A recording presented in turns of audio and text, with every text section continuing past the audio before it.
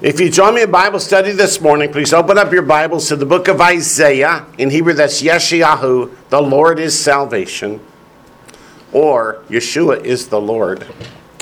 We are in verse 2 today of Isaiah chapter 64, but let's review verse 1. Verse 1 says, "Oh, that you would rend the heavens, that you would come down, that the mountains might shake at your presence." Will this happen? The answer is yes. When does it happen? In Revelation 19:11, at the end of the tribulation period. So it's talking about Messiah returning to establish the Messianic kingdom on earth. But before he establishes that kingdom, we have the battle of Armageddon, and the nations of the world that have terrorized Israel for millennia will all come to meet the Lord down in the valley of Jezreel, which means God will sow. So that's the context here of Isaiah 64. Why is the Lord talking about this? We're still in that section of Isaiah that started back in the 40s, the chapter's 40s, where God told Israel to bring all their idols and pour them into a big old pile and ask those idols to prophesy. And what did they say? Nothing. Ask them what happened yesterday and how it's going to turn out. And they said nothing. So he said, how do you know that I am God? Because only I can tell you the end from the beginning. And from that point forward, he's told us about the Assyrian captivity of the northern kingdom, the Babylonian captivity, the southern kingdom, Messiah's coming, his death, burial, and resurrection of the Roman diaspora. And now he's taken us forward 2,000 years to the return of Israel to the land. Isaiah 63 is about the battle of Armageddon and God pouring out his wrath on Israel's enemies. And in 64 now we're starting to talk about the second coming and the events surrounding it. And in chapters 64, 65, and 66, we will thoroughly examine the second coming of the Lord, the establishment of the Messianic kingdom on earth, and the last battle that we call the second battle of Gog and Magog, and then the establishment of the heavens, the new heavens and the new earth. And he's doing all that to say, now who's God? That pile of rubble over there that said nothing, or me who's told you exactly what's going to happen from now until eternity future. So we come to verse 2. When the Lord returns, it's not like the first coming. Keep your finger here and turn back to Isaiah 53, which describes his first coming. Isaiah 53:1. Who has believed our report? And to whom has the Zeroah Adonai, the arm of the Lord, been revealed? For he shall grow up before him as a tender plant, and as a root out of dry ground. That's the way the Lord came the first time. He was in a state of humility and gentleness. He was the lamb. How many of you have played with a lamb? Not a very vicious animal, right? Very soft and cuddly and loving. When he returns, he does not return as the lamb. He returns as the lion. Lot less cuddly, lot less friendly. He comes in vengeance and wrath. So as fire burns brushwood, back to 64 verse 2, as fire causes water to boil. What is fire picture in prophecy? Judgment. To make your name known to your adversaries. Who are the adversaries in verse 2? That's all the nations of the world that are coming to attack Jerusalem. Psalm 2 says they come, why? To keep Messiah from returning to rule and reign. Does God shake in his chair in heaven going, oh no, I don't know if I can win? No. He laughs at them in derision, doesn't he? That's Psalm 2. Yeah. That the nations may tremble at your presence. Keep a finger here. Go to Jeremiah chapter 33. Jeremiah chapter 33.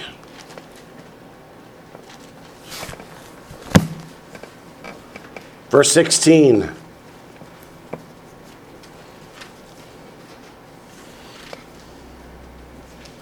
We may as well start in verse 15 because it tells us the time of the prophecy. In those days, well, that's not very specific. In those days refers to the time from Messiah's first coming to his second. That's 2,000 years. But then it says, and at that time, what time? The tribulation period. I will cause to grow up to David a branch of righteousness. What's this word for branch? Samach. Every time Messiah is referred to as the branch, it's Samach except one. That's in Isaiah 11 when he's referred to as the Netzer. As a Netzer Tav, which is where you get the word Nazareth. So he will execute judgment and righteousness in the earth. In those days, Judah will be saved and Jerusalem will dwell safely. And this is the name by which she will be called, Adonai Zedekenu, the Lord our righteousness. So Messiah is coming. This tells us when he's coming. When he comes, let's go to Zechariah 14 and see how the nations of the world respond. Zechariah 14.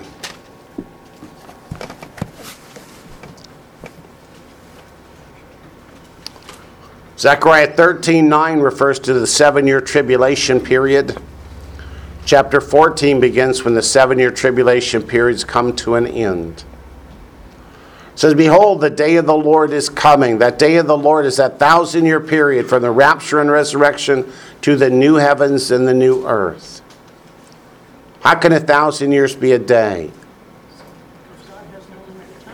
Psalm 90 verse 4, 2 Peter 3:8, a day is to the Lord as 1,000 years, and 1,000 years as one day. And your spoil will be divided in your midst, meaning Jerusalem is going to be in great trouble. What does the world want Jerusalem to be these days? Split, divided.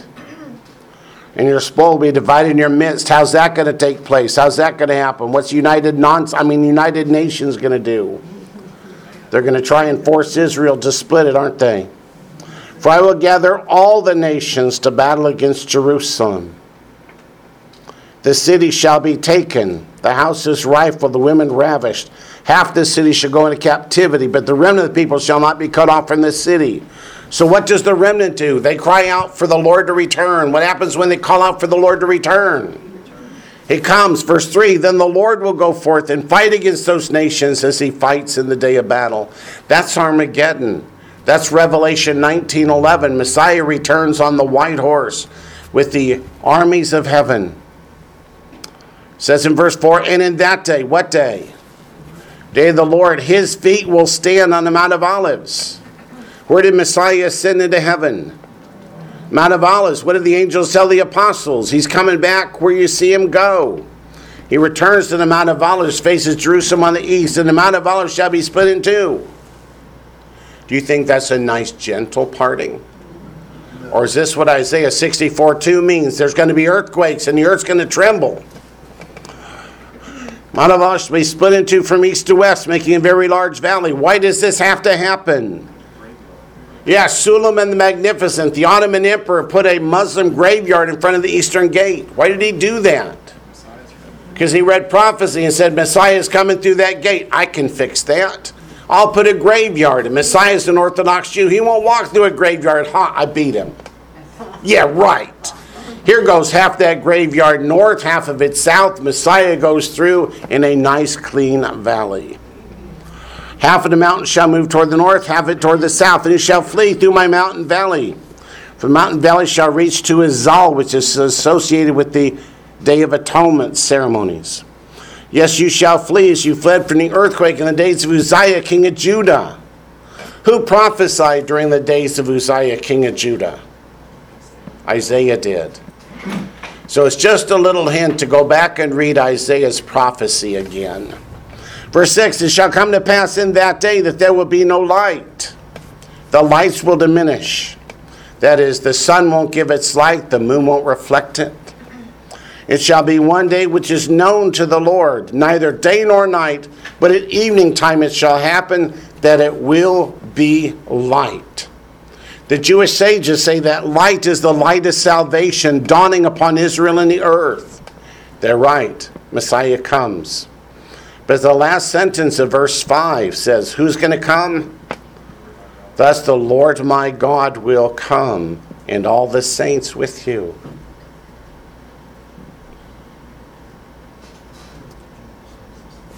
just because we're here and because I really like the movie Raiders of the Lost Ark. Look at verse 12. And thus shall be the plague with which the Lord will strike all the people who fought against Jerusalem. Their flesh shall dissolve while they stand on their feet. Their eyes shall dissolve in their sockets, and their tongues shall dissolve in their mouths. Now let's go back and look at Isaiah 64:2 again. As fire burns brushwood, as fire causes water to boil, what causes the body to burn away like that? But the fire of Messiah is coming to make your name known to your adversaries, that the nations may tremble at your presence. From the time Messiah returns and Armageddon is finished, all the nations of the earth will have an entirely different attitude toward God, won't they? Prove it. Let's go to Isaiah 2. You're exactly right, Daniel. Isaiah 2.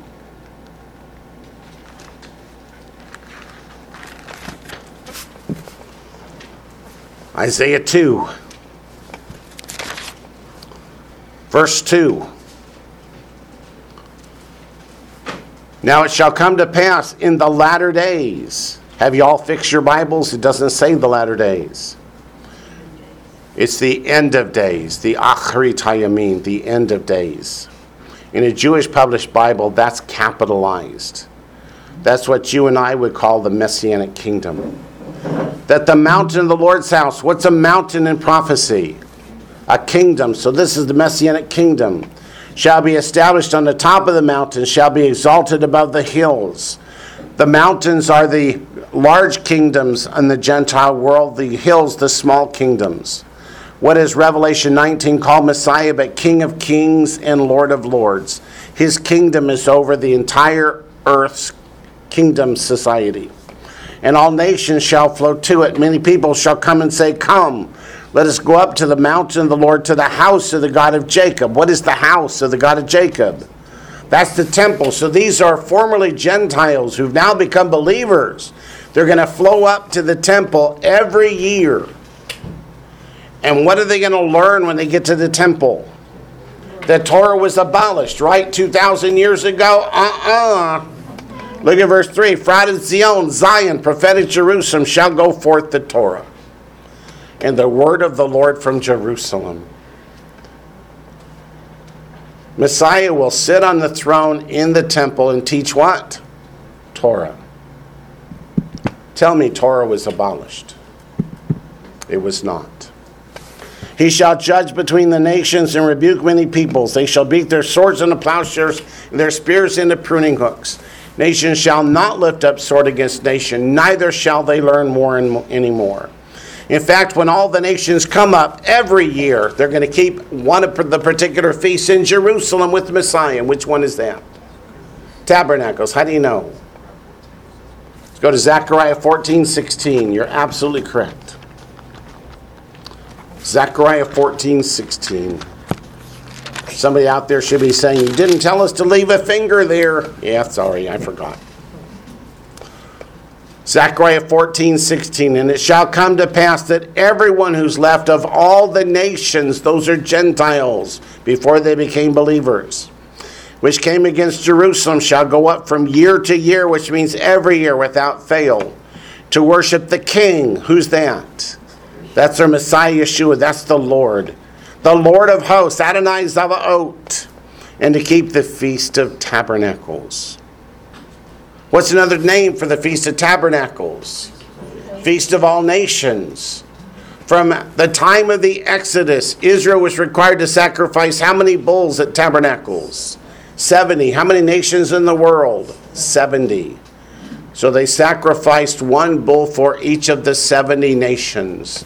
Whether the Gentiles knew it or not, there were sacrifices going on in the tabernacle, later the temple, on their behalf. So all the nations will only come up for the Feast of Tabernacles, but It doesn't say that's the only one, but it says that they will come for that one. If they're smart, they'll come for all of them. We looked at Isaiah 2. Is there any other prophecy that reads like Isaiah 2? Micah 4. Since we're in Zechariah, let's go to Micah because they're very close together.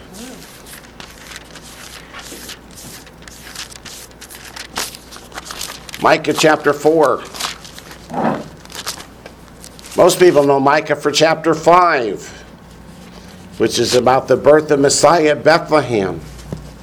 But in chapter 4, verses 1 and 2, they even make the same mistakes in the English Bible that they did in Isaiah 2.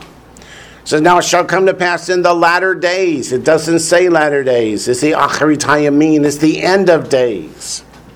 That the mountain of the Lord's house shall be established on the top of the mountains and shall be exalted above the hills, and people shall flow to it. Many nations shall come and say, come, let us go up to the mountain of the Lord, to the house of the God of Jacob.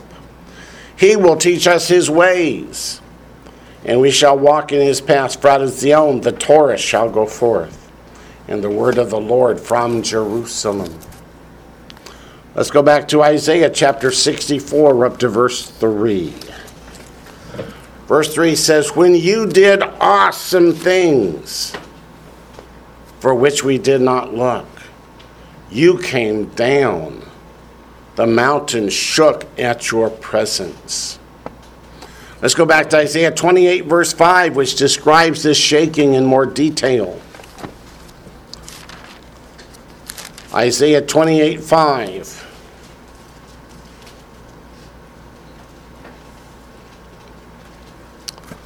In that day, what day? Day of the Lord of hosts, that's our Messiah Yeshua, will be for a crown of glory and a diadem of beauty to the remnant of his people. I want to look more at the shaking. So go back to chapter 24. Verse 19.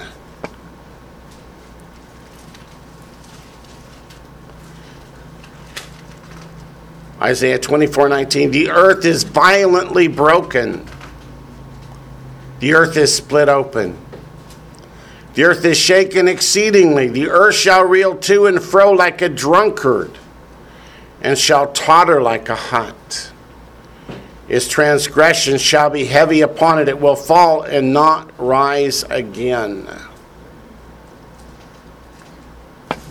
In Ezekiel 38, God describes how extensive these earthquakes will be in the tribulation period. Ezekiel 38.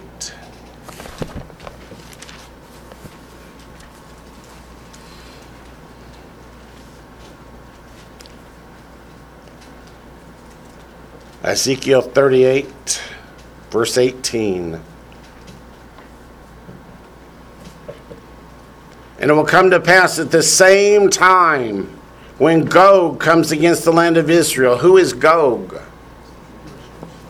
Gog is the leader of a coalition of nations, including Russia, Iran, and Turkey, among others.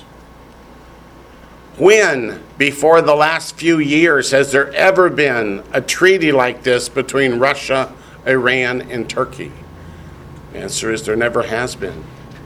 And where are they stationed together? But in Syria, on the other side of the Golan, demanding that Israel give the Golan to Syria. You think Israel's going to do that? No. So where does the battle of Gog and Magog take place? On the Golan. At that time, when the Gog comes against the land of Israel, says the Lord God, it actually should read, my Lord, the Lord, then my fury will show in my face. The word fury, does that mean a little unhappy? No, it means really angry. There's a question from GoToMedia that says, which of the 70 nations is the United States associated with? The answer is the United States is a melting pot from people of many of the different nations. So we're a hodgepodge. Yeah, hodgepodge. Technical legal term. Okay. Anyway, verse 19, for in my jealousy and in the fire of my wrath I have spoken. Surely in that day, what day? Day of the Lord, there shall be a great earthquake in the land of Israel. so that the fish of the sea, the birds of the heavens, and the beasts of the field, all creeping things that creep on the earth, and all men who are on the face of the earth shall shake at my presence. All men who are on the face of the earth. What kind of an earthquake does that take to shake everyone around the world? Do you realize on Friday morning here in Georgia we had a 2.5 earthquake? Did any of you even feel it? What about an earthquake that takes place on the Golan that you feel in Atlanta, Georgia? That's the earth reeling to and fro like a drunkard. It says, the mountains shall be thrown down, the steep places shall fall, and every wall shall fall to the ground. Well, why does God do this? Verse 23, thus I will magnify myself and sanctify myself, and I will be known in the eyes of many nations. Then they shall know that I am the Lord.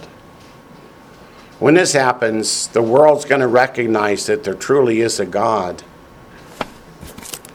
And he's not happy. Back to Isaiah chapter 64.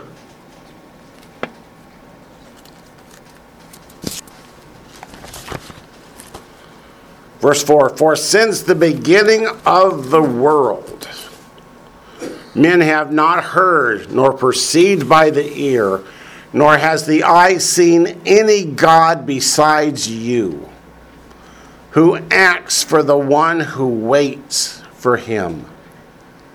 Notice that word acts is imperfect. That is, it's continuing into the future. It is not completed.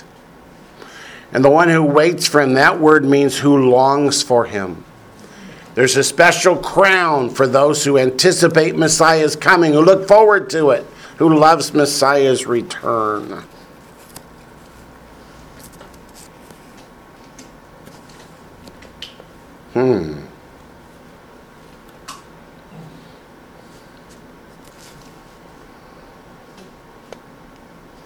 Remember, this is the section of Isaiah where all those idols are piled up in a pile. And God is once more saying, look at the pile. What have they done? Nothing. You have to carry them. In fact, remember how God mocks the people saying, you cut down a tree in the forest, you use half of it to burn to make your dinner, and then you worship the other half. He's saying, come on, people, come on. Verse 5, you meet him. Oh, hang on for a second. Just a second here.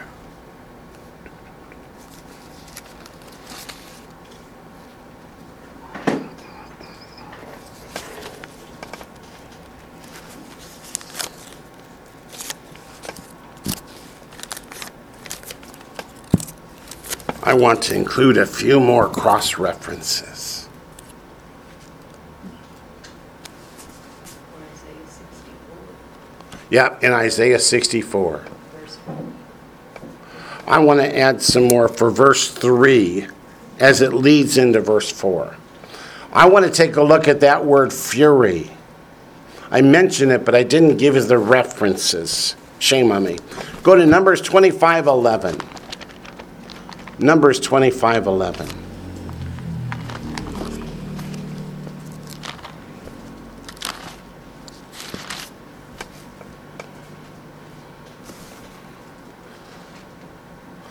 That word fury from verse 3 gets translated other ways in other verses. So I want you to see those verses to see the full range of what this word fury carries.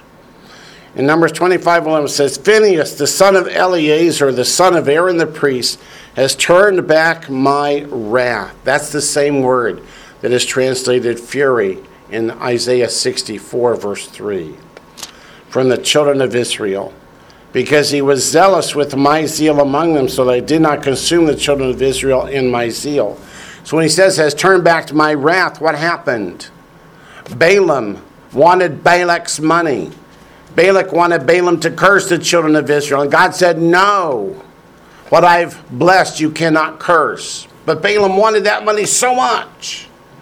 He brought the pagan women for sexual immoral purposes and sacrifices to their pagan gods. And some of the children of Israel participated in the sacrifices and the immorality. And God sent a what? A plague amongst the people. That plague was an illustration of God's wrath, of God's fury being unleashed. In Deuteronomy 9 is translated yet another way, but that helps us understand what it means.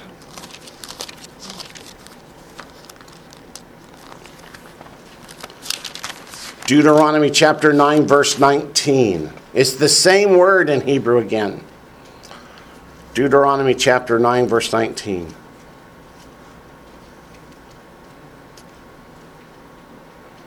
For I was afraid of the anger and hot displeasure with which the Lord was angry with you to destroy you.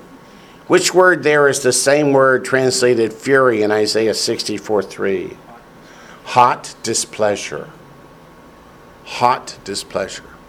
Displeasure is bad. Hot displeasure is really bad. Yes, Melanie? Deuteronomy chapter 9, verse 19. Yes, ma'am. Yes, ma'am. You keep saying fury in 64:3. Yes? 63:3. You're looking at a footnote in the previous chapter. I'm looking at a footnote. Well, We just need a reminder. yeah, okay. We were, okay. So sorry.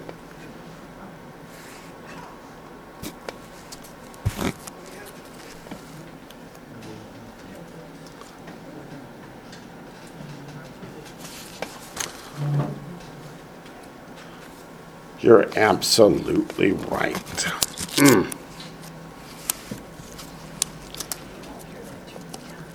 I know. Okay. Let me sort my notes back out. Okay. That means we have more cross-references.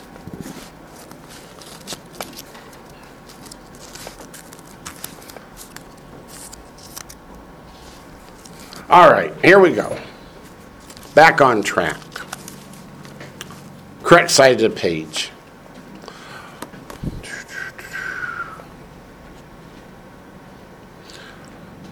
Let's start with Psalm 18.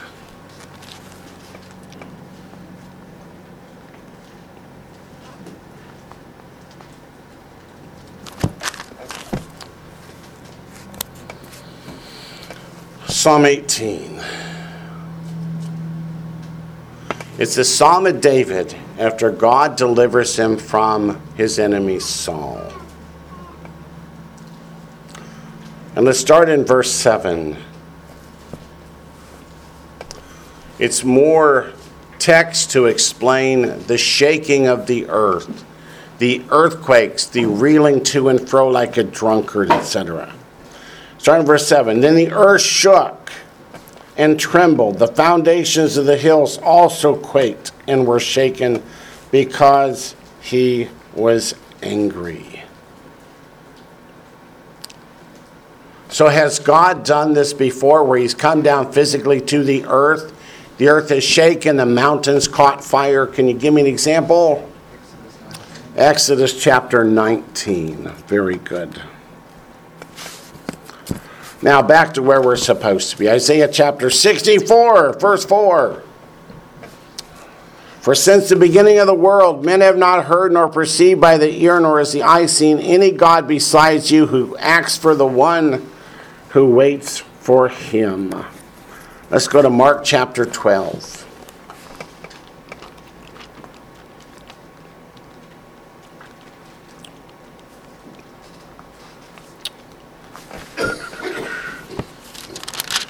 Verse 32.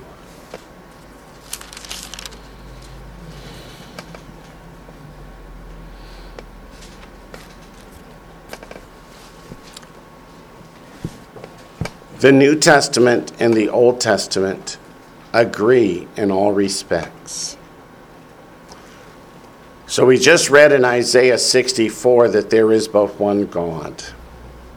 In Mark chapter 12, verse 32, it says, So the scribe said to him, Well said, teacher, Rabbi, you have spoken the truth, for there is one God, and there is no other but he. In 1 Corinthians 8:4. 1 Corinthians 8:4.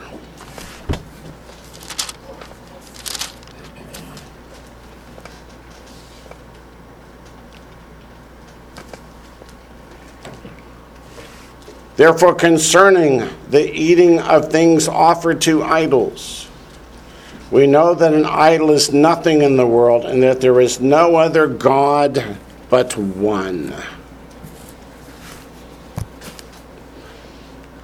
Now let's look in the Old Testament, Exodus 23.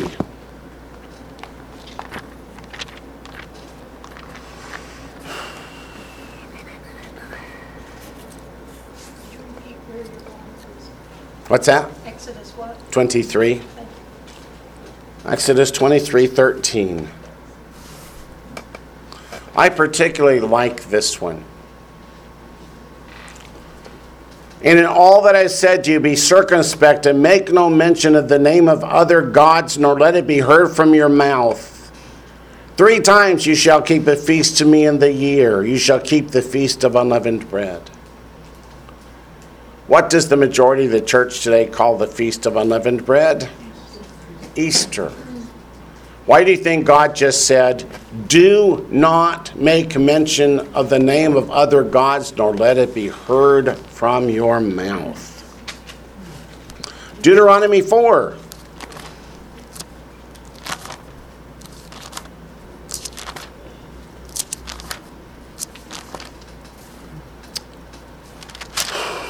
Deuteronomy 4. Verse 35 and verse 39. First, verse 35. To you it was shown that you might know that the Lord himself is God. There is none other besides him. Then in verse 39 it reiterates, Therefore know this day and consider it in your heart that the Lord himself is God in heaven above and on the earth beneath. There is no other. Then the next thing it says is, you shall therefore. What does therefore mean? Because of this. Because there's only one God. Keep his statutes and his commandments, which I command you today. Because what does Romans chapter 6, verse 16 tell us? Romans chapter 6, verse 16. The one you obey is what? Romans 6:16. Do you not know that to whom you present yourselves slaves to obey, you are that one slaves whom you obey, whether of sin leading to death or of obedience leading to righteousness? So when you obey the commandments of God, what are you saying? That he is God. God is my God. There is one God. And when you obey commandments from, let's say the Pope in the 4th century, then you're saying he's my God, not the God of Abraham, Isaac, and Jacob. So who said keep the Sabbath day? God. Who at the Council of Laodicea in Canon 29 said, don't you dare keep the Sabbath, keep Sunday instead? That was the Pope. Who said keep the Passover? That was God. Who in the 4th century, the Council of Nicaea said, don't you dare keep Passover, you keep Easter instead? Yeah, that was the Pope. We could keep going. But you see what the Bible's trying to tell us? Whom do you obey? That's the one that you serve. 1 Kings chapter 8.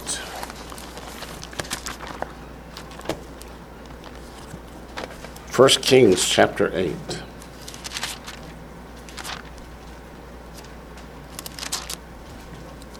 Verses 59 and 60.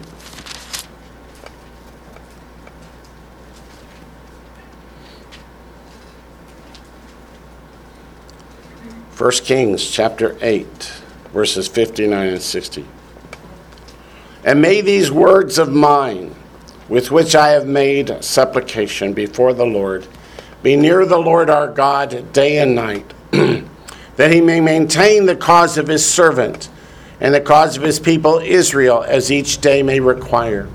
And that all the peoples of the earth, who is that? Everybody, may know that the Lord is God, there is no other. What is the Shema? Hear, O Israel, the Lord our God, the Lord is one. If there's only one God, then who's he the God of? Everybody, all peoples. Isaiah 44. Isaiah takes great pains to explain that there is only one God. Isaiah 44, verse 6, tells us exactly who God is.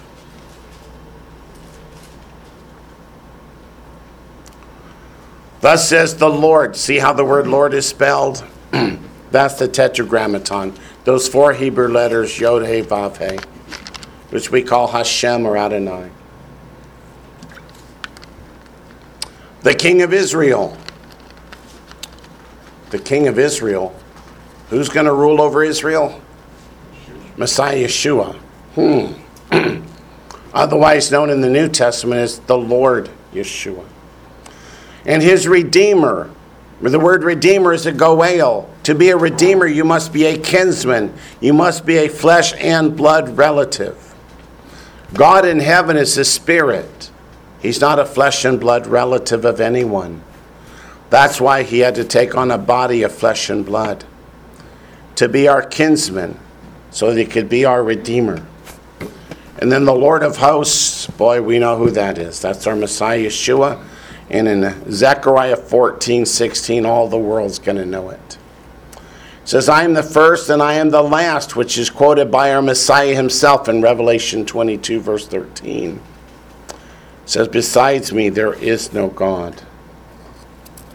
How many times have I had people tell me the Bible never says Yeshua is God? Yes, it does.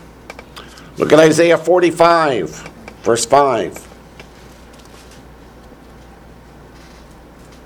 I am the Lord, and there is no other. There is no God besides me.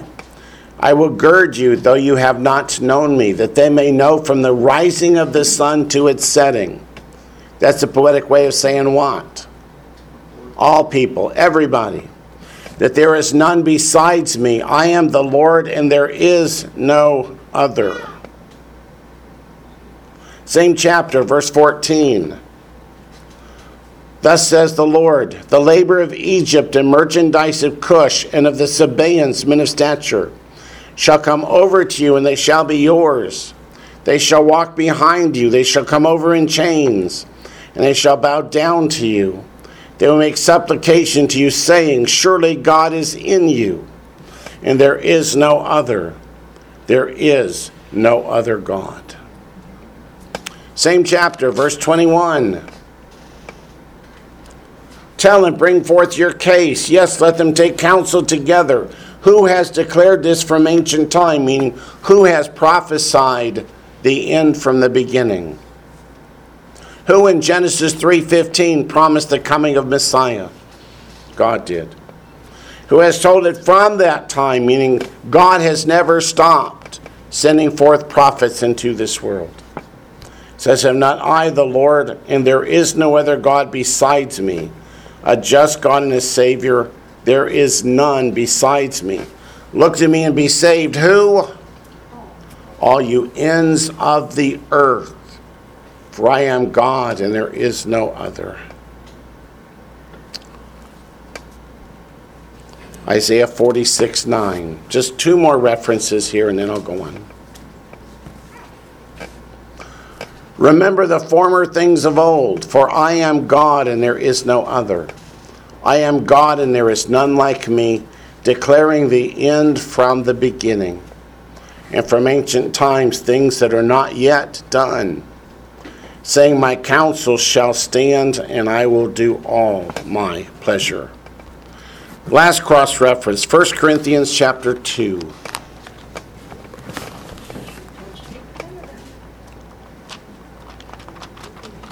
1 Corinthians chapter 2.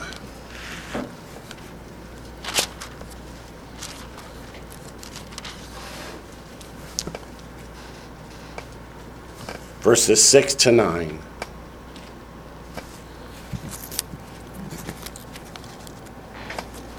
Verses 6 to 9. However, we speak wisdom among those who are mature, yet not the wisdom of this age, nor the rulers of this age, who are coming to nothing.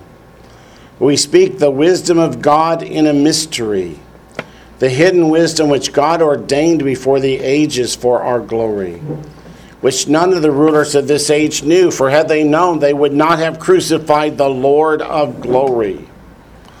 But as it is written, eye has not seen, nor has eye heard, nor have entered into the heart of man the things which God has prepared for those who love him. God prepared for whom? For those who love him. How do we demonstrate our love for God? Through our obedience. Give me a verse to support that.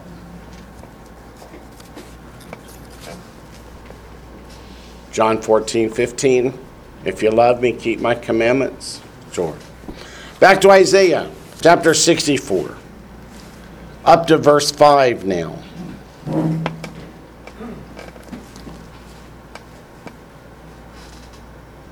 They translated it a little bit strange.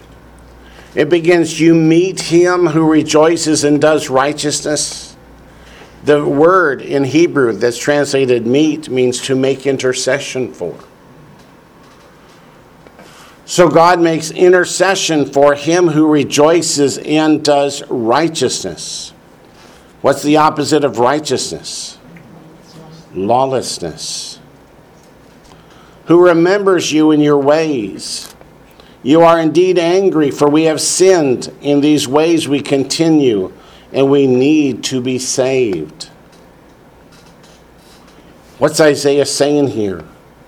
That if we are walking in sin, walking in lawlessness, what do we need to do? We need to repent. When it says in verse 5, who remembers you in your ways, let's look at Psalm chapter 15 to see what God means by your ways.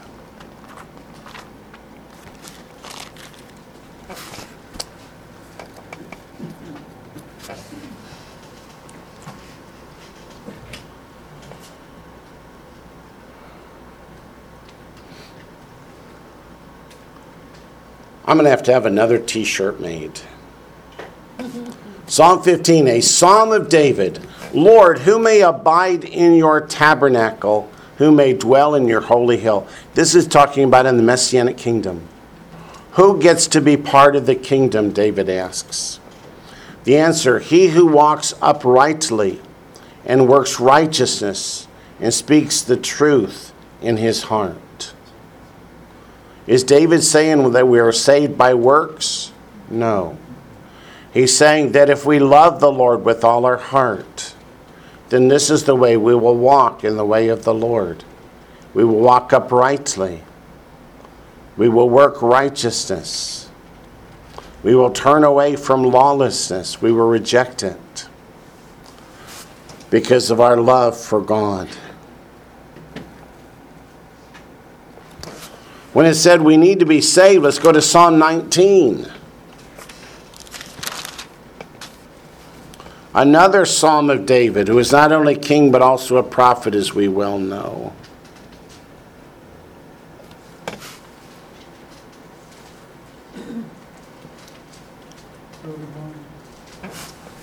Psalm 19, starting in verse 1. To look at, we need to be saved. Psalm 19, beginning in verse 1. This is the psalm that lets us know that God reveals himself to everybody in the world. It says, the heavens declare the glory of God, and the firmament shows his handiwork. Day unto day utters speech, and night unto night reveals knowledge. There is no speech nor language where their voice is not heard. Their line has gone out through all the earth, and their words to the end of the world. In them he has set a tabernacle for the sun, which is like a bridegroom coming out of his chamber. What's the bridegroom a reference to? Messiah coming out of the bridal chambers in heaven for the return of the Lord to establish the kingdom. And rejoices like a strong man to run its race. Its rising is from one end of heaven, and its circuit to the other, and there is nothing hidden from its heat. The law of the Lord is perfect. That word is tamim. It means without spot or blemish. Converting the soul is not right. That word converting should read restoring. Restoring the soul. When we return to the Lord, we repent, we come back to God in faith and love. Then the Torah gets written upon our hearts and minds. That's what the new covenant's all about. The testimony of the Lord is sure, making wise the simple. The statutes of the Lord are right, rejoicing the heart. The commandment of the Lord is pure, enlightening the eyes. The fear of the Lord is clean, enduring forever. The judgments of the Lord are true and righteous altogether. More to be desired are they than gold, yea, than much fine gold. Sweeter also than honey in the honeycomb. Moreover, by them your servant is warned, and in keeping them there is great reward. Now somebody say, oops, let me see. Maybe somebody's saying it out here. I got 3 red numbers. Okay, they didn't say it. Wayne, this is Old Testament. Have you ever sung that? Have I ever what? Sung that as a song? Sung that as a song? Yes. Not that I know of. I have. You have? Yes. Cool. Ever since I was a new babe in Christ. Good. Psalm 89:34.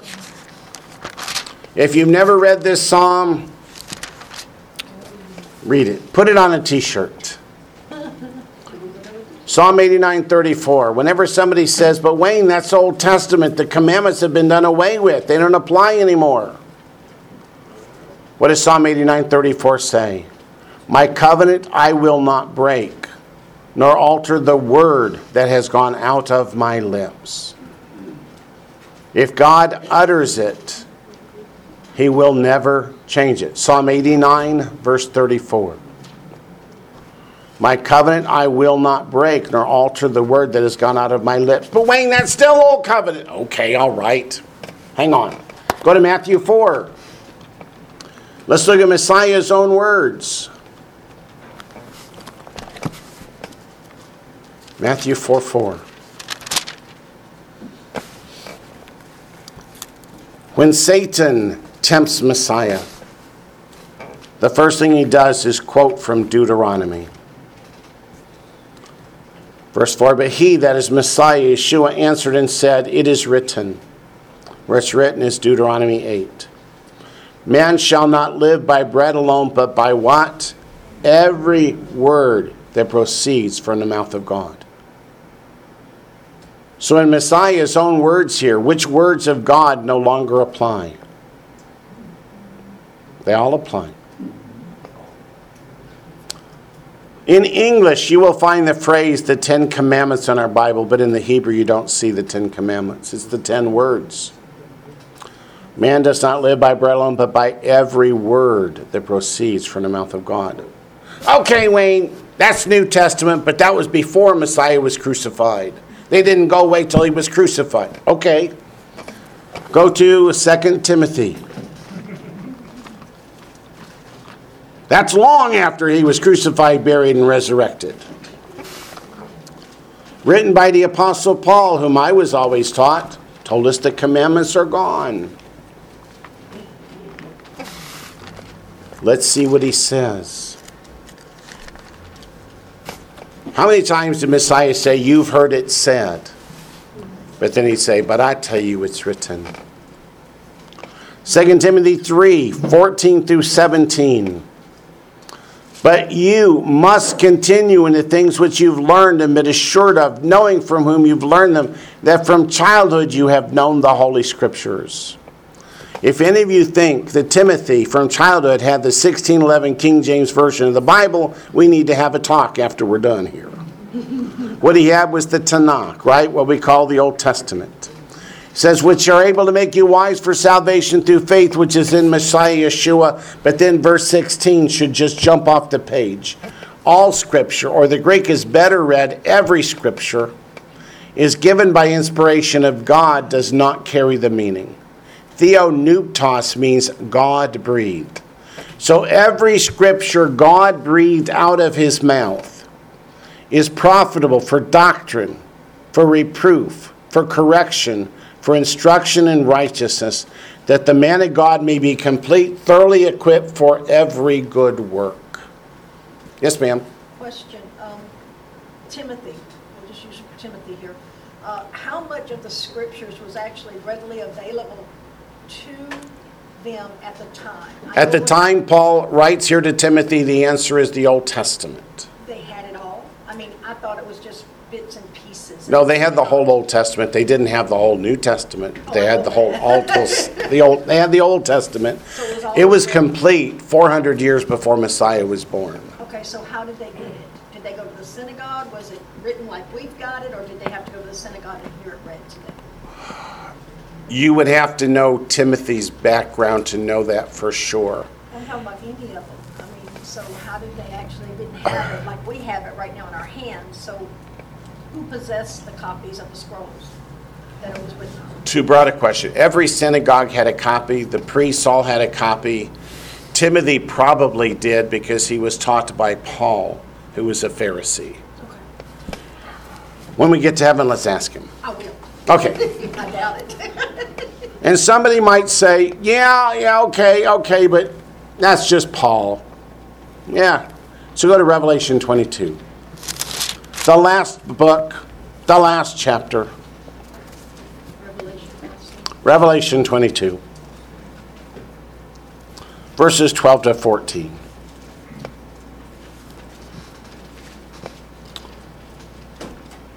And behold, I am coming quickly, and my reward is with me to give to everyone according to his work. The word work there is the same word as keeping of the commandments. I'm the Aleph and the Tav, because the original is Hebrew, not Greek. The beginning and the end, the first and the last, which is a quote from Isaiah 41:4, which is about God. Blessed are those who do his commandments, that they may have the right to the tree of life and may enter through the gates into the city. My Baptist commentary says, boy, that's wrong. No, it's not wrong. The Bible is correct, and it's consistent from beginning to end. If you love the Lord, you will obey the commandments.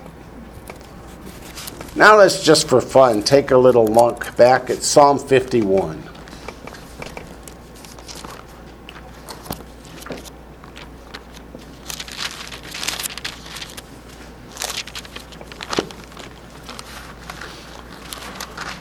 Psalm 51.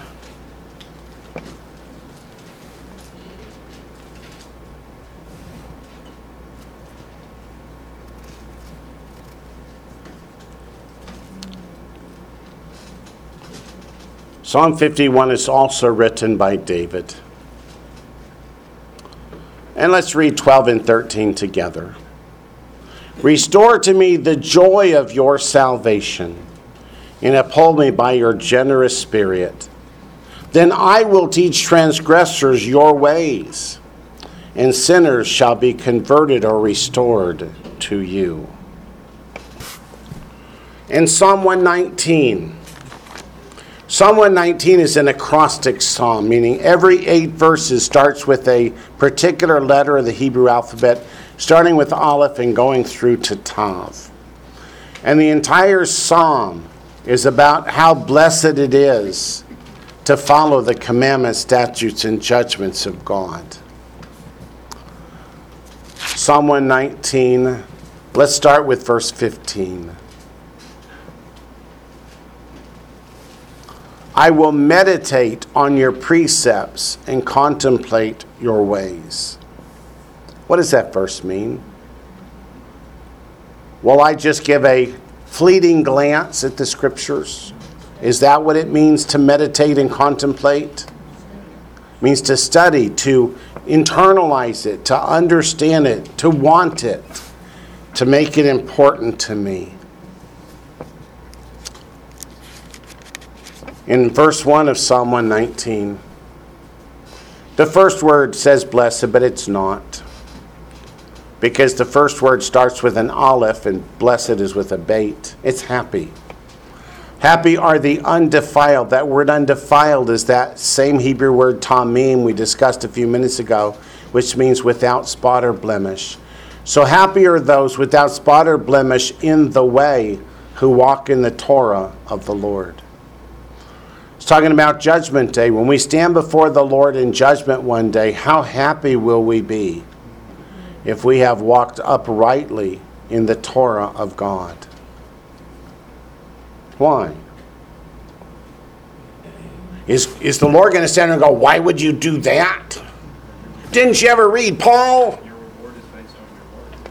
Says your reward is based on your work. Where does it say that? We just read that, didn't we, in Revelation 22? Would you like to hear, well done, my good and faithful servant? Yes. Or turn to Matthew chapter 7 and see the alternative. What if you chose instead to walk in lawlessness? Not going to like what you hear come Judgment Day. Matthew chapter 7. What color are the words? Should be red. They're red. Verses 21 to 23. Not everyone who says to me, Lord, Lord, shall enter the kingdom of heaven, but he who does the will of my Father in heaven. That verse means it's not that you call me Lord, it's that you treat me as Lord. Many will say to me in that day, Lord, Lord, have we not prophesied in your name, cast out demons in your name, done many wonders in your name? Then I'll declare to them, I never knew you. Depart from me, you who practice what? Lawlessness, Torahlessness, sin. Let's go to Haggai, because we don't get to go to Haggai very often. In Hebrew, it's Chagai. Chag is festival, and the AI ending is my plural. So it means my festivals. And it relates the return of the Lord to the festivals of Leviticus chapter 23. Haggai chapter 1, verses 1 through 10.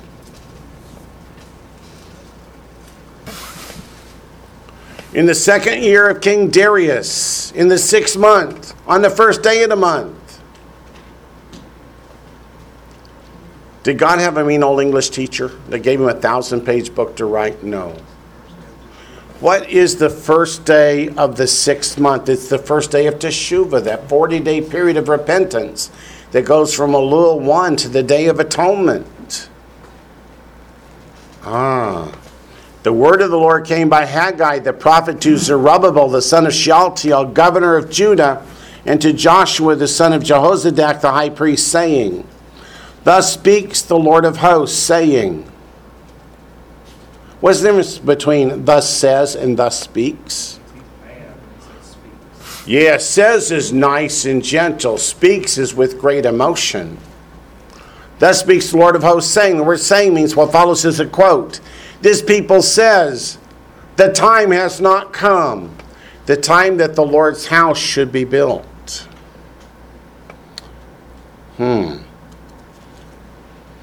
Does the Lord agree with their assessment?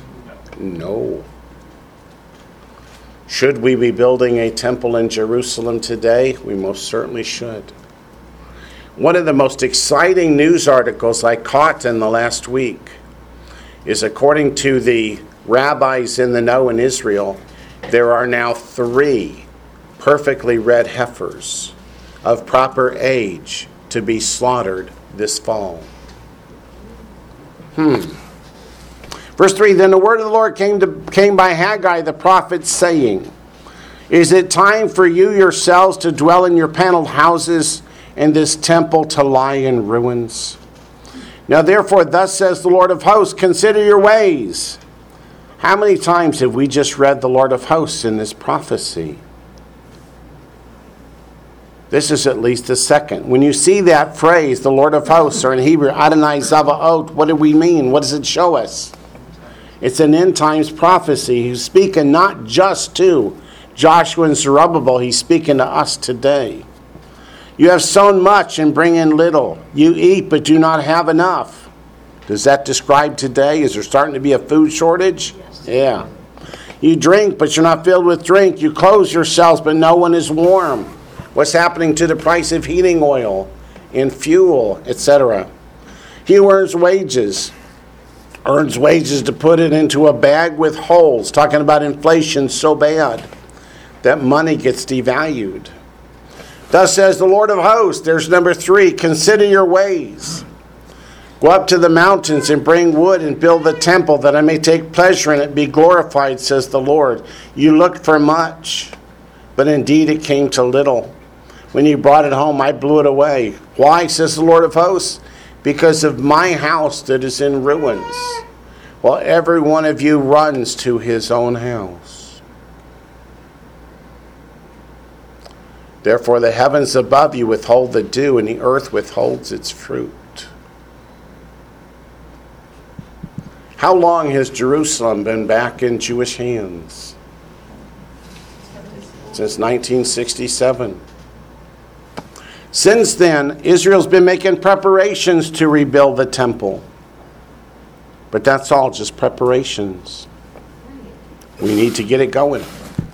Right, shouldn't the temple be done before they can do any sacrifices?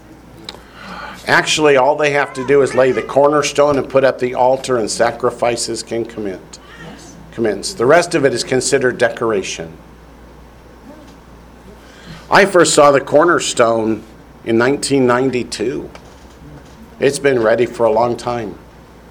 The altar's been ready. But I digress. Let's go back to Isaiah 64.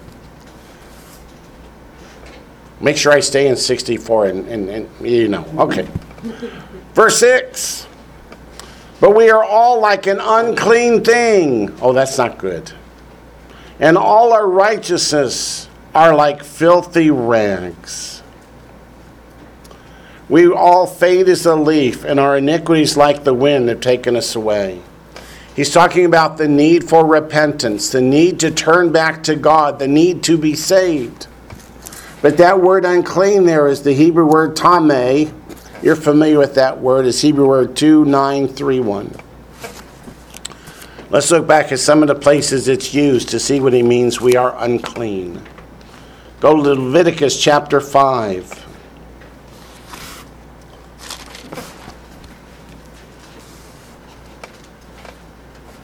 What are some of the ways we get to be unclean?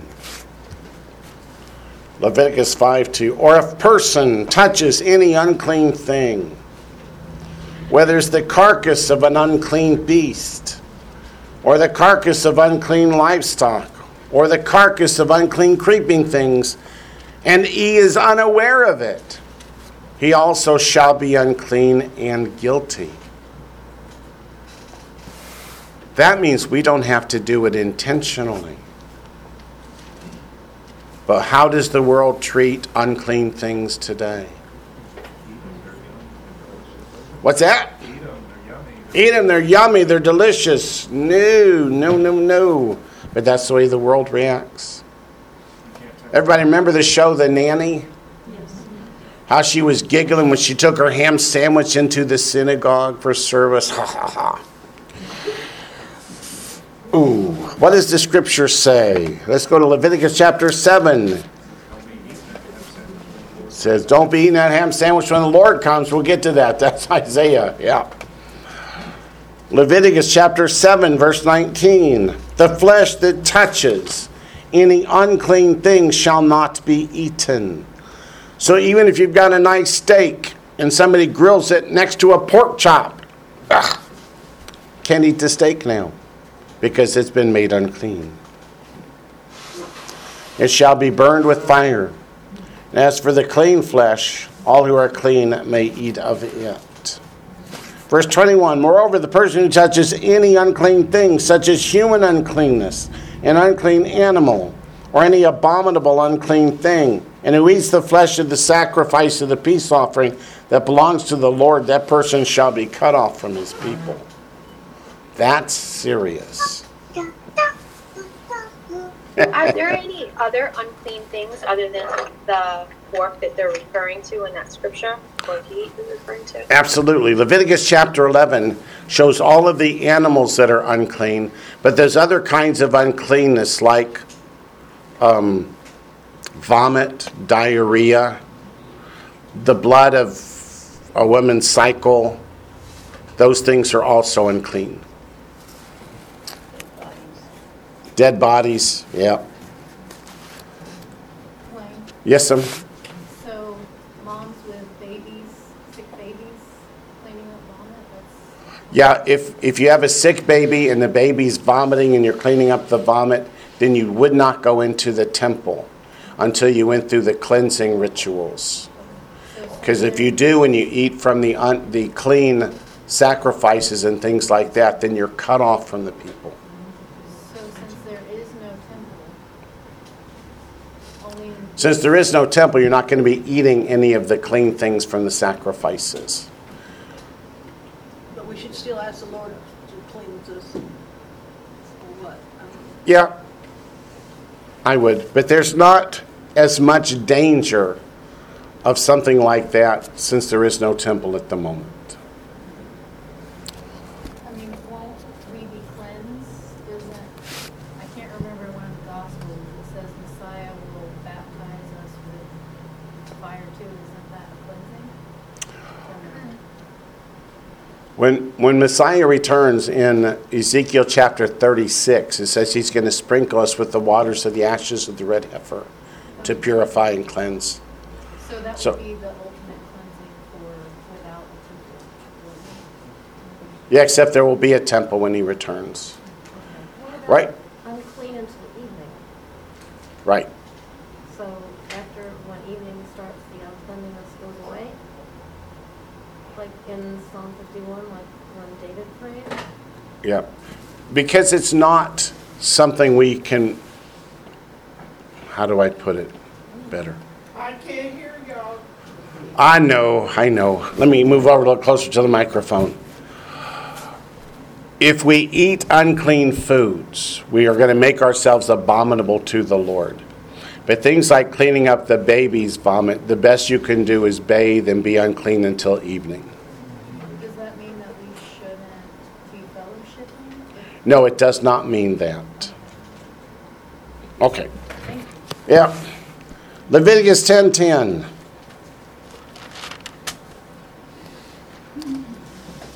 Leviticus 10:10.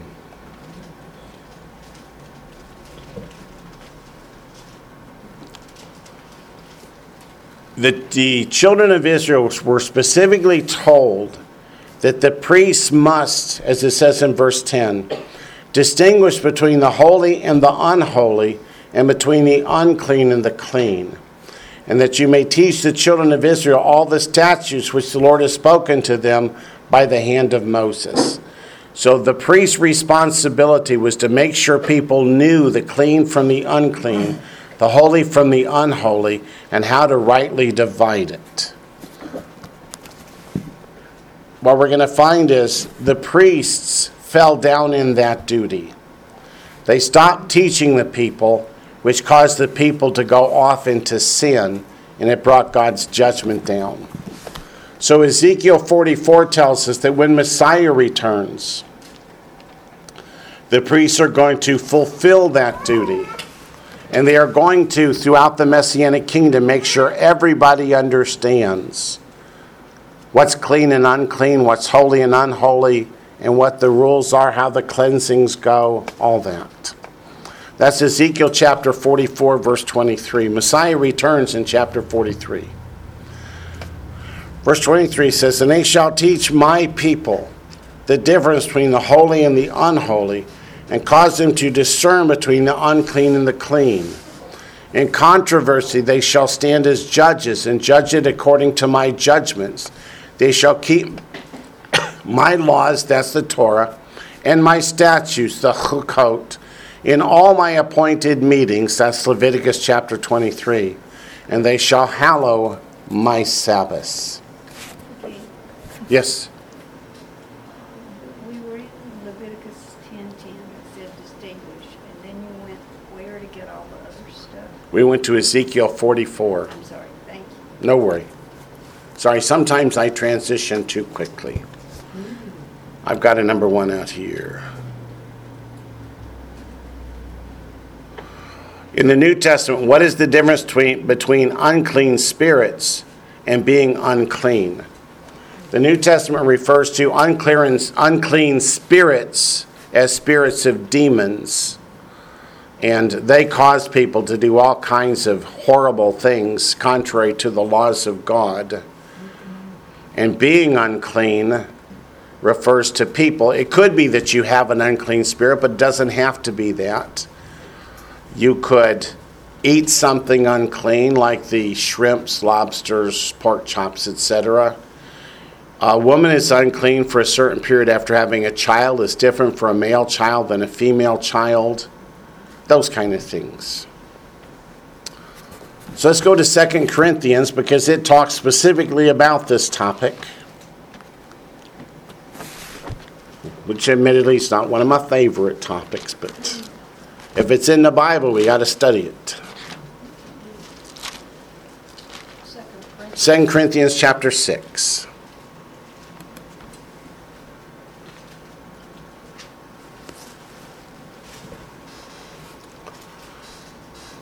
Verse 16 all the way through chapter 7, verse 1. Not as many verses as it sounds. And what agreement has the temple of God with idols? For you are the temple of the living God, as God has said. I will dwell in them, walk among them. I will be their God, and they shall be my people. If your body is the temple of the living God, how do you know that it is? Should you put anything into your body that you would not take into the temple on earth? Would you take a pork chop into the temple on earth? Shrimp, lobster? How about tilapia? Yes, tilapia is good. It's called in Israel St. Peter's fish.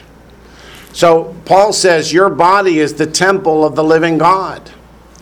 Verse 17 says, therefore, because God dwells in you, come out from among them, be separate, says the Lord. Do not touch what is unclean. Do not put in your body what you would not take into the temple of God. Can you sacrifice a clean animal to God? A clean animal, yes. Can you sacrifice any unclean animal to God? The answer is no. What's that? Yeah, a donkey, a newborn donkey, you have to break its neck if you don't want to redeem it, but you can't sacrifice it to God.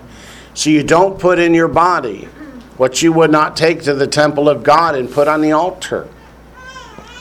And I will receive you. I'll be a father to you, and you shall be my sons and daughters, says the Lord Almighty. Therefore, what does therefore mean? Because this is true. Having these promises, beloved, let us cleanse ourselves from all filthiness of the flesh and spirit, perfecting holiness in the fear of God.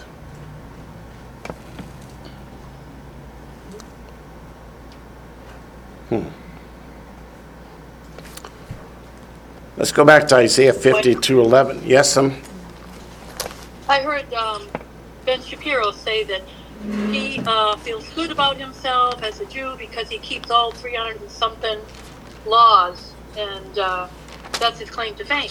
So how do we separate ourselves as Christians following Messiah, Jesus Christ, and not get caught up with all the 300 and something laws like Ben Shapiro has quoted? I didn't understand the question. Okay, so You're saying as believers, which of the laws should we follow? Is that what you're saying? You broke up, but I'll just repeat it.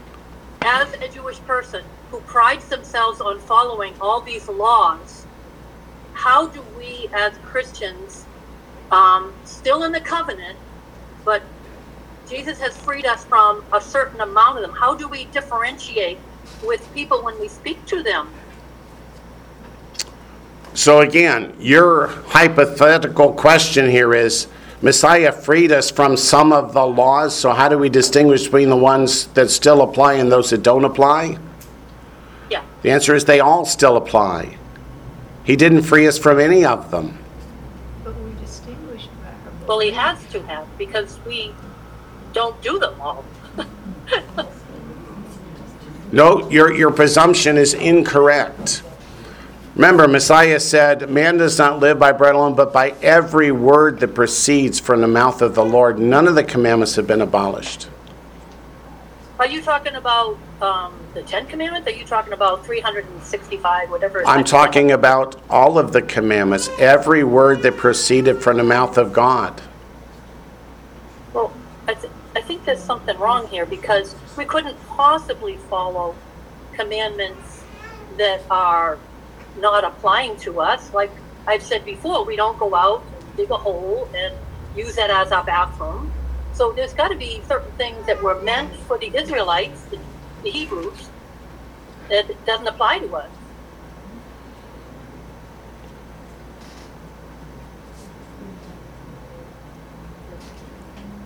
Hello? There were some that were meant for the temple, and we can't do them. because- There's some that apply only while the temple is standing There and were the some temple that is not applied- standing. some There's applied some to the Levites. Some apply only to Levites, some only to priests, some only to women. But that doesn't mean any of the commandments have been abolished. I think I'll just let her think on the question for a while. And let's go back to chapter 64 to verse 6. We are all like an unclean thing. He's talking about those that are unsaved, walking in sin. They've rebelled against God. They've turned to pagan idolatry. They've turned to unclean things. They're participating in idolatrous sacrifices of pigs, etc., while asking God to bless them, and it doesn't work that way. In verse 6, you see the word, and our iniquities, like the wind, have taken us away. In verse 6 of what? I'm sorry? Where are you at? In verse 6. Verse 6 of Isaiah, okay. Isaiah 64, verse 6. So we went back to the verse that we were talking about. And I want to look at that word iniquity and how it's translated in other parts of the scripture. So let's go back to Genesis 15. Genesis 15, verse 16.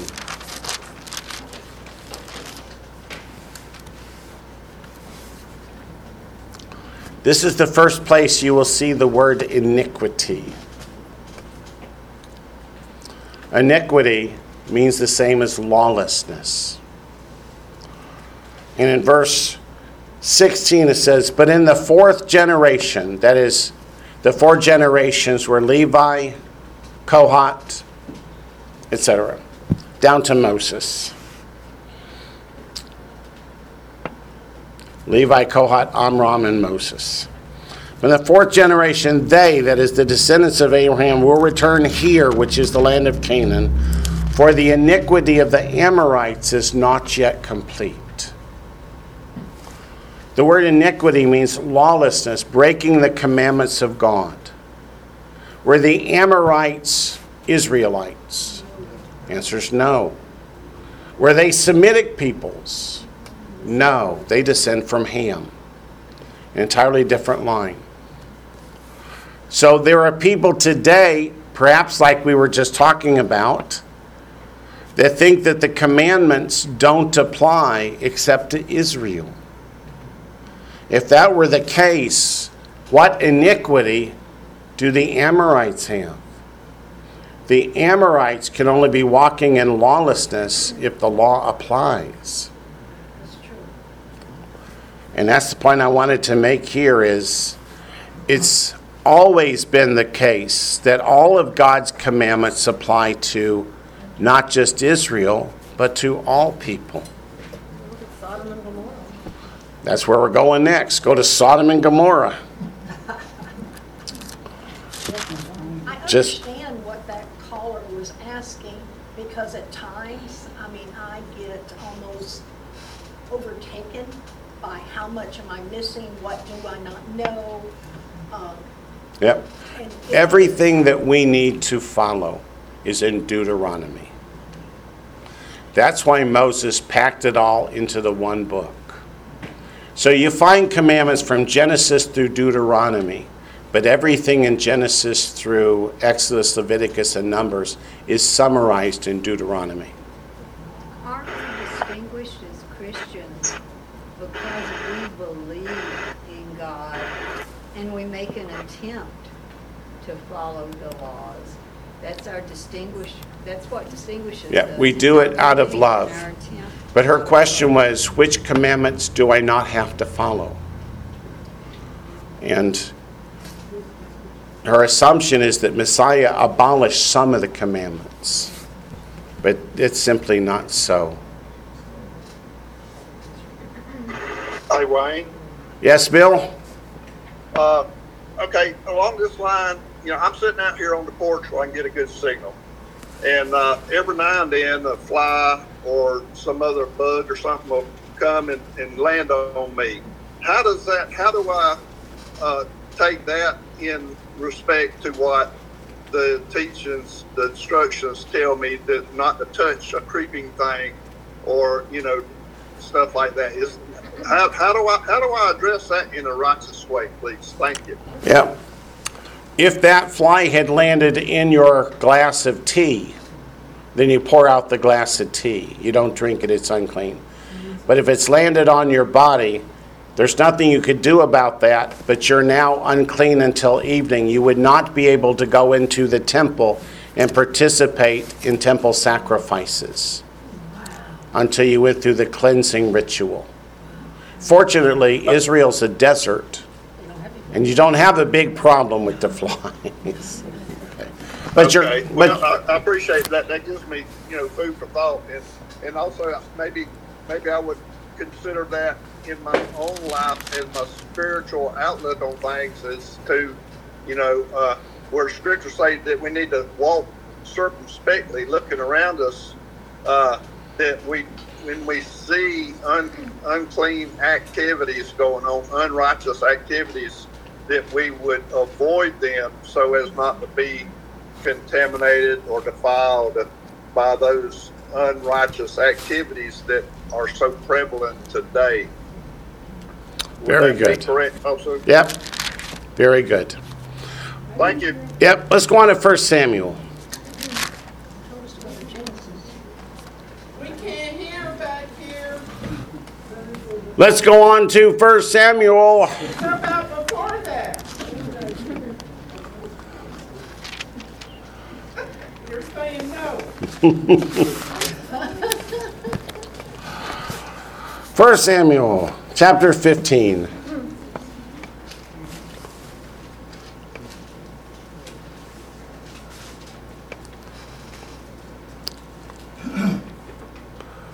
Samuel is rebuking Saul. And he says in verse 23, "For rebellion is as the sin of witchcraft, and stubbornness is as iniquity and idolatry. Because you have rejected the word of the Lord, he has also rejected you from being king." So when you are stubborn and you refuse to follow God's ways, you will not follow God's commandments. He says it's as bad to him as iniquity and idolatry. And because Samuel is speaking to Saul, and Saul has refused to bow his heart before the Lord, Samuel says, "You will not be king anymore."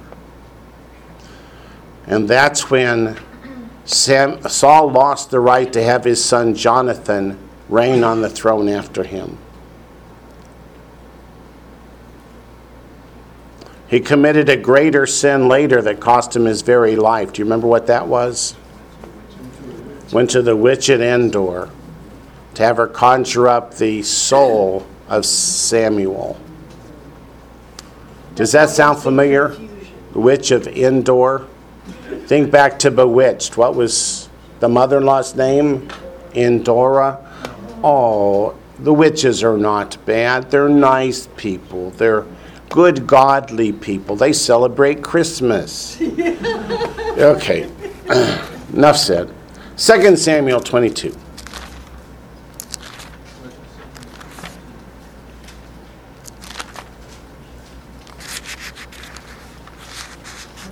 You know what? Let's just go on back to Isaiah. Time is getting away from me.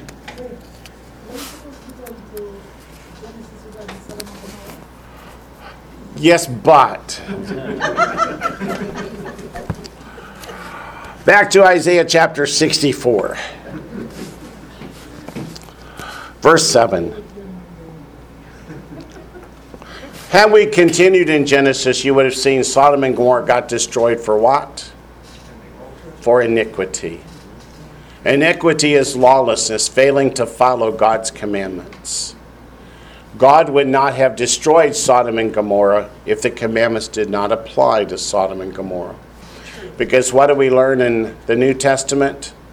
Sin is not imputed when there is no law. Because sin is lawlessness. Give me a verse. 1 John 3:4. Sin is lawlessness. Okay, let's take that Ibex trail for a minute. Go to 1 John.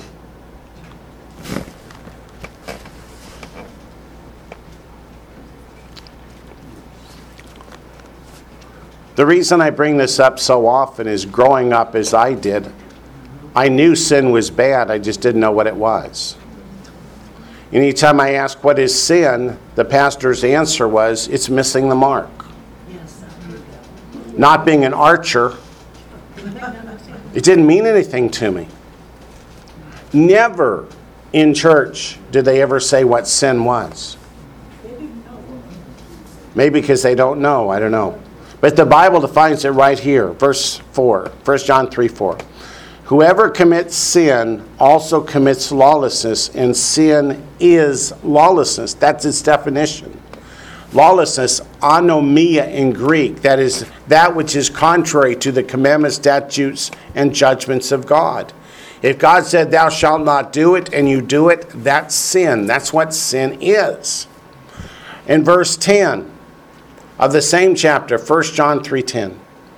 In this, the children of God and the children of the devil are manifest. Whoever does not practice righteousness, in other words, what do they practice? Lawlessness, is not of God, nor is he who does not love his brother. So how do you know the children of God from the children of the devil? Do they walk in sin, or do they walk in righteousness? Okay. Now back to comment on Isaiah 64, verse 7. Which says, and there is no one who calls on your name, who stirs himself up to take hold of you. For you have hidden your face from us, and have consumed us because of our iniquities. Who calls on your name? Go to Acts 2:21. Does that mean to say, Lord, Lord? No, we just read in Matthew chapter 7. That's not what it means. Unfortunately, there are people out there who think it is. If I walk around and say Jesus on occasionally, that makes me saved. That's not what the Bible says. Go to Acts 2:21.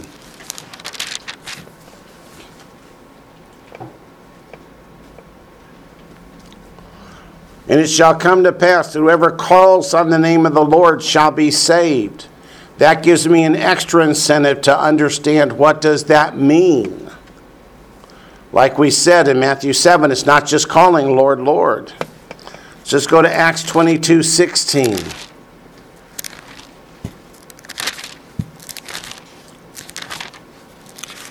Acts 22:16.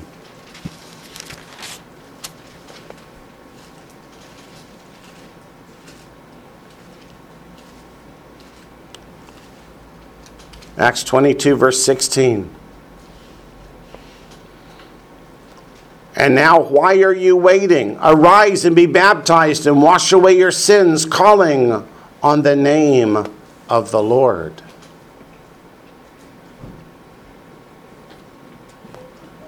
Does it have to do with repentance? It does.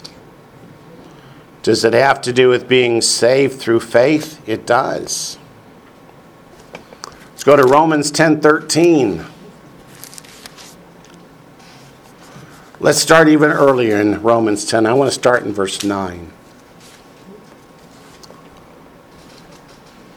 In 2 weeks or so, we should be at Romans 10, verse 9. What you're going to find is what the Greek says is a little bit different from the way the English conveys it.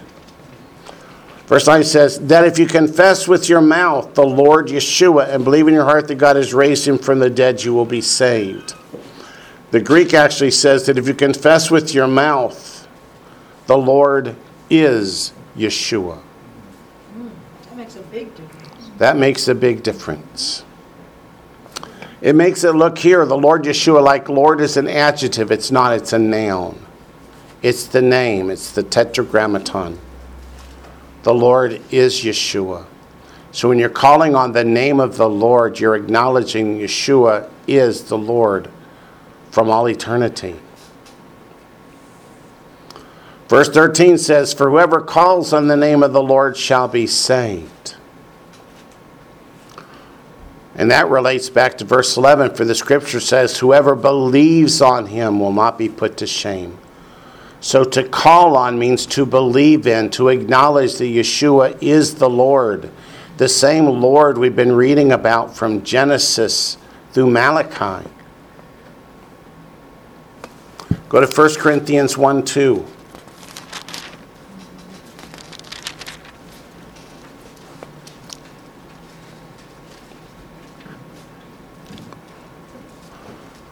To the church of God, which is at Corinth. Where was Corinth? Greece. Greece, the heart of the wicked Grecian Empire. To those who are sanctified in Messiah Yeshua. What's it mean to be sanctified? What's that? To be cleansed, to have the sins taken away. Called to be saints. That's the Greek word hagios. Same word as holy.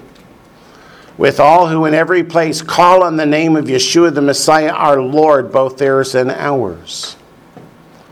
So those who are sanctified, those who have been made holy,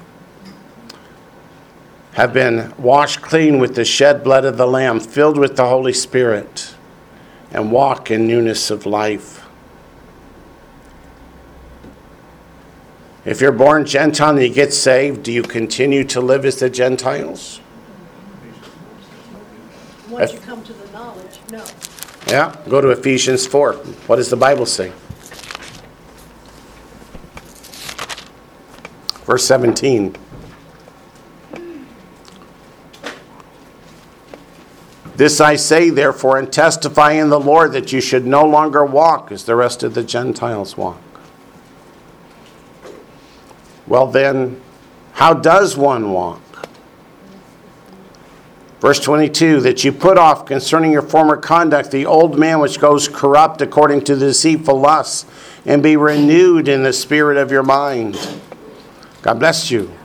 And that you put on the new man which was created according to God in true righteousness and holiness. The opposite of righteousness is lawlessness. Paul says, put away lawlessness. Walk in true righteousness in holiness. So when you're walking in true righteousness, you're essentially calling on the name of the Lord because you're demonstrating your belief in Him? Yes, ma'am. Yep. Matthew 15. One last before we go back to Isaiah.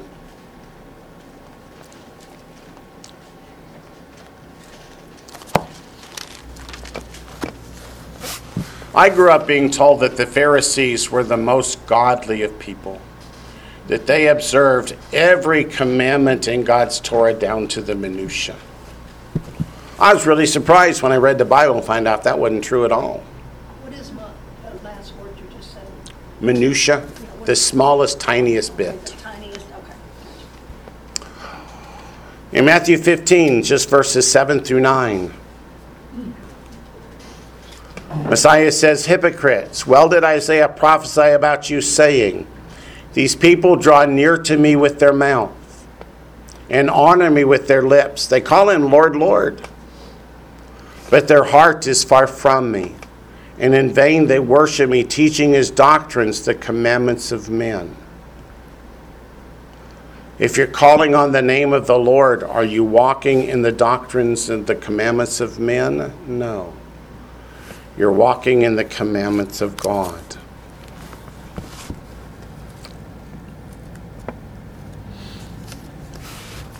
Back to Isaiah 64, we're up to verse 8. But now, O Lord. What's that? I was just thinking about this issue of clean and unclean, and does it apply to our clothing as well as to our bodies? For example, when the woman with the issue of blood touched the tallit of Yeshua, that didn't make him unclean. Where is the separation? There isn't any verse in the scripture that would answer your question. I would just have to make something up. Okay. I'm just trying to be honest. No, I'm okay with an honest answer. Yeah. It's just I can sense amongst the listeners a lot of uncertainty. We want to be clean. We want to do what we know is right, what we believe is right. But there also seems to be a lot of circumstances that I'm not quite sure how to handle. I'm not quite sure what's the right thing to do, given there seems to ambiguity is not the right word, but in everyday life it seems like that we can't avoid not doing things wrong. So that's what I'm struggling with. Yep, I understand, Brad. There is a lot that the scripture does not tell us, that we need to wait for Messiah to come to gain a much better understanding and knowledge. When the woman with the issue of blood came up and touched the hem of Messiah's robe, we all know it's not the hem, it's the tzitzit. And he says, woman, your faith has made you whole. What faith is he talking about? She's just grabbed the tzitzit. Why does she do that?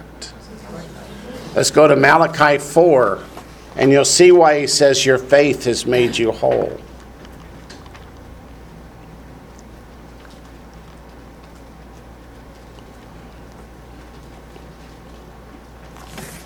Malachi 4, verse 2. But to you who fear my name, the Son of Righteousness shall arise with healing in his wings. The Son of Righteousness there refers to Messiah. Is Messiah a bird? No. The word should not be translated as wings. That's one of the meanings. The word is kanaf, and it means the corner. The corner of the tallit is where the tzitzit are tied. So when she grabs the tzitzit at the corner of his garment, she's confessing her faith that he is the Messiah, the promised one. And he says, woman, your faith has made you whole. Did her touching the tzitzit make him unclean? The scripture doesn't say whether it did or didn't. We would have to know. Did he then go to the mikvah and go through the cleansing process? We simply don't know. But she didn't touch him. She didn't touch him, right. So his question was, Brad's question was, did touching it make him unclean or didn't it? And the scripture just does not tell us. If I'm walking down the street and a bug lands on my shirt, do I consider myself unclean? No. If I breathe it up my nose, yeah, I'm unclean. Yeah. I'm sure that's never happened to you guys. Yes? But under the law about, the issue of blood, like, we know that, sitting where a woman was on her monthly when Yes. it's unclean, but it's like unclean until sundown or something like that. So, I mean, it's not like you're doomed. It's that you are in a state of uncleanness until sundown or Yes, for yeah. a certain period of time. So, Yeah, we all understand that. yeah, okay. Yep, some of the notes out here, Cassandra says, is it unclean to touch the dead body of a deceased loved one? The answer is yes. Should that be avoided? No. You're just going to be unclean until evening. Bob and Nancy say surgeons and emergency workers would constantly be unclean. That's going to be true. They would have to go through the... That would be necessary, though. Yeah, Like a combat mode. it is necessary. She didn't ask, is it to be avoided? No, it's just if they wanted to go now into the temple and participate in the sacrifices, they would have to go through the cleansing process first. Unclean does not necessarily mean sin. It depends on how one gets unclean and then what one does while unclean. And they added midwives, obstetricians, etc. Yep, if you're going to contact human blood, you're going to be unclean at the moment. Okay. The scripture says that defilement or uncleanness comes from the heart, so it's the attitude of, like if God said, don't eat the unclean thing, and you eat it, that's what defiles you. Yep, that's what defiles one. It's the attitude of, I don't care what God says, I'm Right. going to do it anyway. God said don't do it. You say, I don't care, I'm going to do it anyway. That's what defiles. But if you find out something is unclean and you like do the necessary things to become clean, then that's not sinful. Correct. That's just a part of. Woman having a baby and becoming unclean, that's not sin. But if she fails to go, But if she goes into the temple then and eats from the sacrifices, that's sin. if she fails to go through the cleansing and all the things that are prescribed Right. by God, that shows the attitude of the heart. Exactly. Okay. We're going to see if Mulaney was looking to say, what did he say? Okay. All right. Verse 8. Isaiah 64:8. But now, O Lord, you are our Father. We are the clay, and you are our potter. And all we are the work of your hand. Let's look at Isaiah 29:16. We literally are clay. We were made from the dust of the ground. Isaiah 29:16.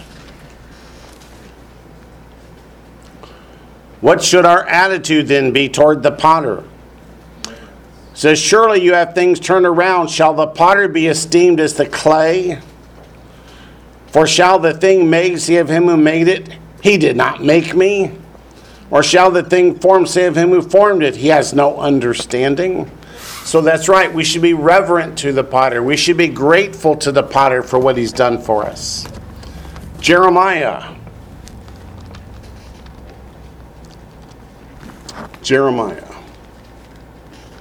I think it's chapter 18, verse 6. Let's see.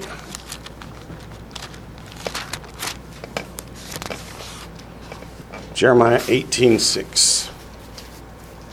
There are some questions that we simply will have to wait to be answered until we get to heaven. And then we have 7 years where we can ask. Yes, son. In answer to that question about was Messiah made unclean when she touched the hem of his garment, I would say no, because the scripture says he who knew no sin. So, and if uncleanness is sin.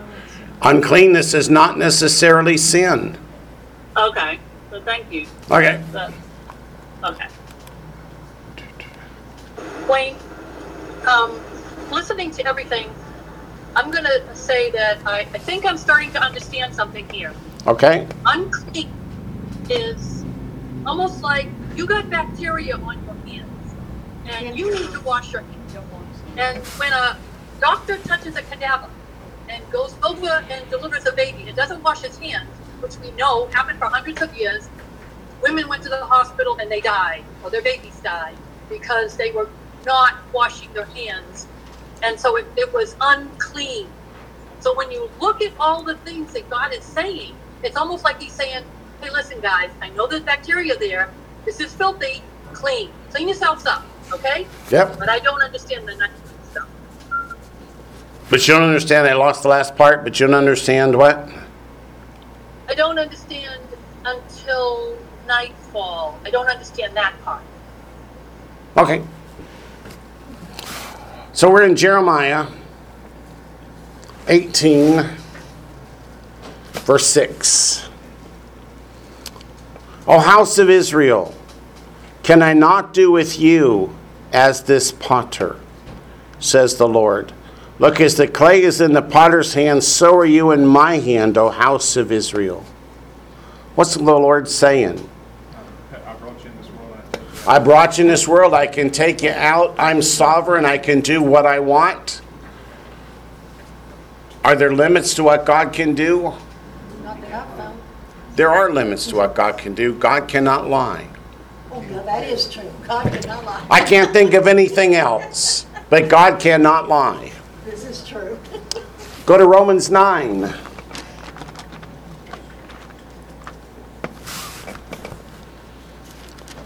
Romans 9, verse 21. Does not the potter have power over the clay? From the same lump to make one vessel for honor and another for dishonor? It's just another of those verses that says, we don't tell God what to do. God is sovereign. He created us. He can do with us as he chooses. And he will do with us as he said he would do. We're almost done.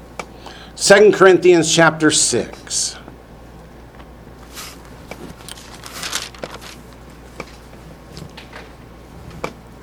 Verse 18. To whom did God make the promise that he would be a father to you, and you shall be my sons and daughters? Was it to everyone, to the whole world? No. Look at verse 17. Therefore come out from among them, be separate, says the Lord. Do not touch what is unclean, and I'll receive you. I'll be a father to you. So what if we choose and say, no, I'm going to walk in uncleanness. I'm going to eat pigs. Who are you to tell me I can't? That shows the attitude of the heart. Will God say, oh, that's okay. You can be my children anyway. I'll be your father. We'll be a loving family. It does not. One last verse, and then we'll quit for the day. Now, what you just said to me, or to us, and Daniel spoke earlier, was that it finally made something come clear to me. Until I knew the truth, I couldn't walk in the truth. Correct. You can't do what you don't know. Right. At times, this has become almost overwhelming because I don't know. I mean, it used to be as simple as if you believe in the Lord Jesus and confess him as your Savior, you're good to go. But that's not necessarily the truth, you know?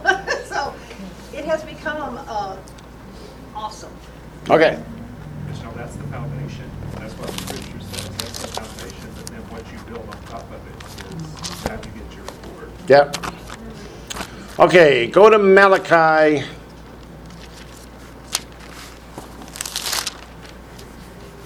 Chapter 1. And then we'll stop. I know I'm a couple minutes over. I apologize. If you remind me in 2 weeks, I will short you a couple minutes. But in Malachi 1:6, I want you to take these words and think about them next week. A son honors his father, and a servant his master. If then I am the father, where is my honor? And if I am a master, where is my reverence? Says the Lord of hosts. When we call him Lord, we call him God, and then we break all his commandments. Did we honor him? Did we serve him? Did we demonstrate our love? And the answer to all those is no. So next time we do Isaiah, we'll be in chapter 64, verse 9.